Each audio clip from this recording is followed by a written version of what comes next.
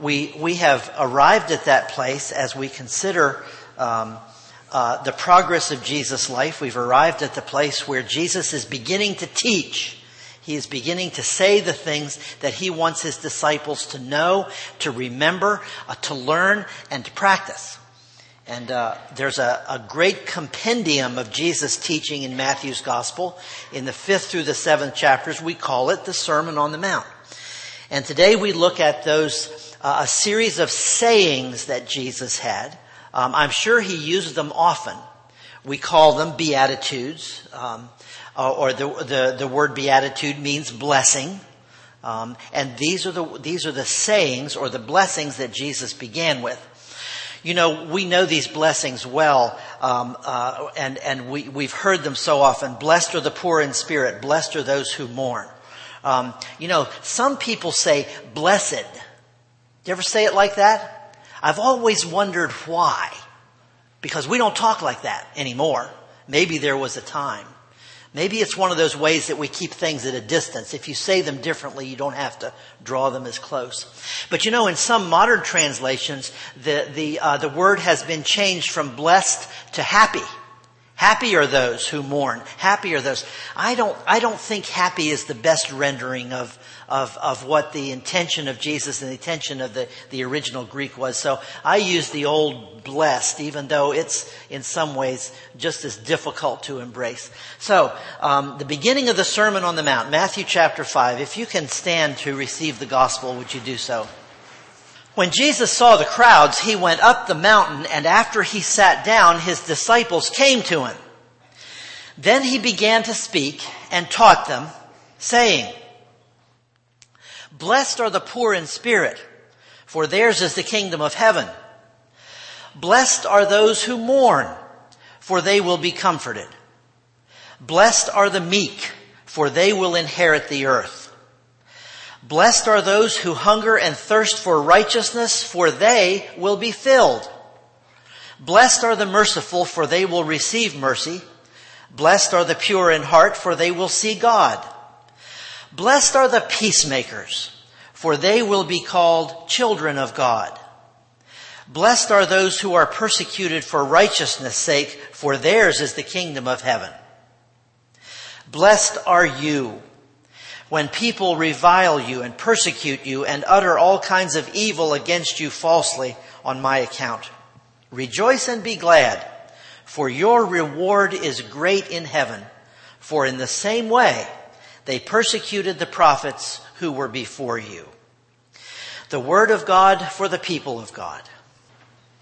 The beginning of the Sermon on the Mount, these Beatitudes, these blessings, as Jesus speaks them, are one of the most engaging parts of the Jesus story. I remember hearing these sayings and studying them and thinking about them and talking about them from the time I was a little kid in Sunday school. I have always heard them. They're very familiar. I can't recite them from memory without looking at the text, but they're all very familiar. And sometimes that kind of familiarity can get in our way because they become so familiar. We say them over and over. We hear them over and over, and we don't really think about what we're hearing, and we don't think about what they're saying.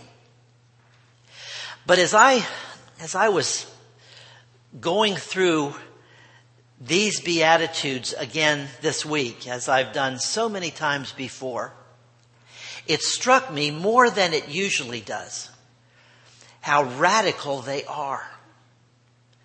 They are more different and more challenging and more radical than we usually imagine, because it seems to me that we think and we act and we do just the opposite of what Jesus is recommending, and just the opposite of what Jesus is encouraging us to consider. Let me give you an idea what I mean by that. He begins by saying, blessed are those who are poor in spirit.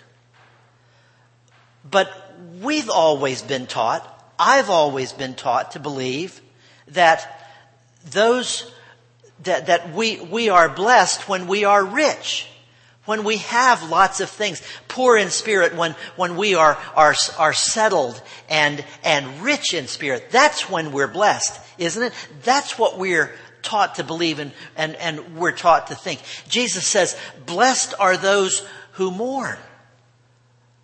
But I've spent a lot of time. Well, yesterday I was at the funeral home again.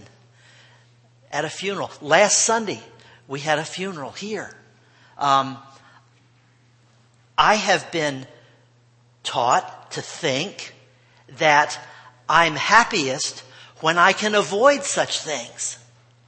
I'm happiest when death does not visit my family or my friends, and when I don't have to deal with it at all.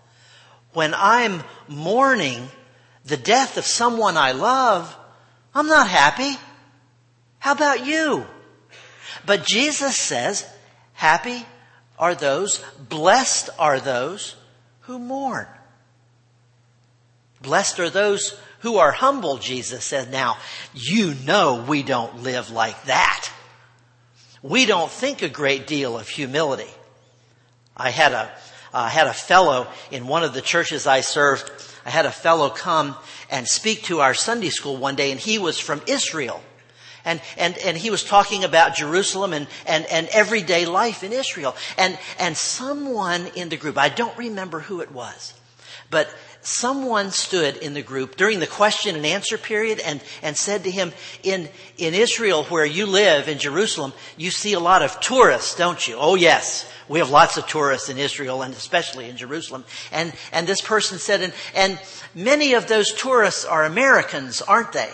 Oh yes, lots of Americans come to Jerusalem, tour Israel. What do the people in Israel think of Americans? How do they respond to Americans? And he looked down and he looked at me and he said, I don't want to answer that question. And whoever asked him said, oh, please tell me. Please tell me. I need to know. And he didn't want to answer it, but finally he said, people in my country think Americans are arrogant. They think that Americans are accustomed to always having their way and wanting their way. And they always demand their way. And that's the response that we often have, and that people where I live often have to Americans. And yet Jesus says, blessed are those who are meek. Blessed are those who are humble. Blessed are those who are pure in heart. And we don't live that way. We live entitled lives where we want what we want when we want it, and we want our way, and we expect to get it. Jesus says, blessed are those who are merciful to others, and we've been taught that mercy is a sign of weakness. Blessed are the pure in heart, but there's no fun in being pure, if you know what I mean. Blessed are those who work for peace. And we've been taught, and we live like peace is defined in terms of safety, being able to defend ourselves and being prepared for war. Blessed are those who are persecuted because they do what God requires. We have tended to call such people fools because they don't stick up for themselves. Blessed are you when people insult you and tell all kinds of evil lies against you. And we say, don't get mad, get even. God's kind of blessing, the things that Jesus is saying here are so very different from the ways that we tend to live.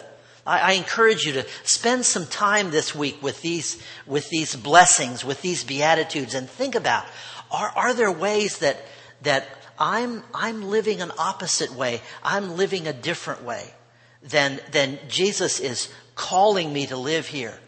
How am I How am I poor in spirit and blessed for being so? What are the times in my life when I have mourned? And is there any blessing that has come out of that mourning? Maybe you don't realize it right away, but later on, is there any blessing that comes to me out of mourning? Is there any appreciation for life and for those whom I love and for those whom I've lost because I mourn? These Beatitudes, these sayings of Jesus, are at the most prominent place in the gospel. They come early on. They come first among Jesus' teachings. And you remember, I always tell you, pay attention to what comes first and to what comes last. When John Wesley engaged himself in a study of the Scriptures, he reflected upon the Sermon on the Mount and particularly upon these Beatitudes. And when he instructed new converts to Methodism, he concluded his reflections on this part of the Scripture by saying, "Behold, Christianity in its native form, as delivered by its great author. This is the genuine faith. This is the genuine religion of Jesus." When you read these Beatitudes, this is what Christian faith looks like when we take it into ourselves and when we live it and practice it and believe it and accept it. The genuine native faith that Jesus taught. Christianity in its native form. Well, if you're going to begin to believe this stuff, and by believing it, I don't mean simply understanding or assenting to it. I mean, if you're going to allow what Jesus says to soak deeply into your soul and into your spirit and into your life, and have some understanding for what it takes to live like this, then there are three things I think that might be helpful to you. And we've talked about these before, but I want to review them with you again today, to help you and me understand where these blessings are leading us. First thing, number one, we need to get over the silly notion that those who are doing well are blessed by God and that those who are doing poorly aren't. Jesus challenges that in every one of these blessings. This notion we have that if we're doing well, then God is blessing us, and if we're not doing well, then God is punishing us. That idea was prominent in ancient times, and yes, it is in the Bible. It says that clearly in the Scripture. But the prophets and Jesus himself argued against that idea and tried to convince folks that it wasn't so. At one point, remember this story? At one point, Jesus asked his disciples about a man who had been born blind. Was this man's blindness caused by his sins or his parents' sins? And they asked Jesus, and his response indicated what a silly notion. His blindness is not caused by anybody's sin, Jesus said. We've got to get over the notion that if we're doing well, God is blessing us, and if we're doing poorly, God has abandoned us and is not blessing us.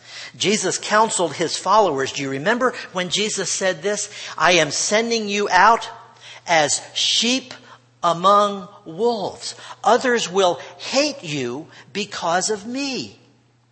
Things don't always go well with us when we are serving God and following Jesus. Even when we are adhering closely to God's way, things do not always go well. And that is not an indication that God has withdrawn from you. That's what Jesus is telling us here. Things do not always go well with us every day of our lives, every season of our lives. And that is not an indication that God has withdrawn from you, or that God does not love you, or that God does not bless you. For in fact, God does love and identify with. God blesses you when you are poor in spirit, when you are mourning, when you are meek, when you are wrongly targeted and persecuted.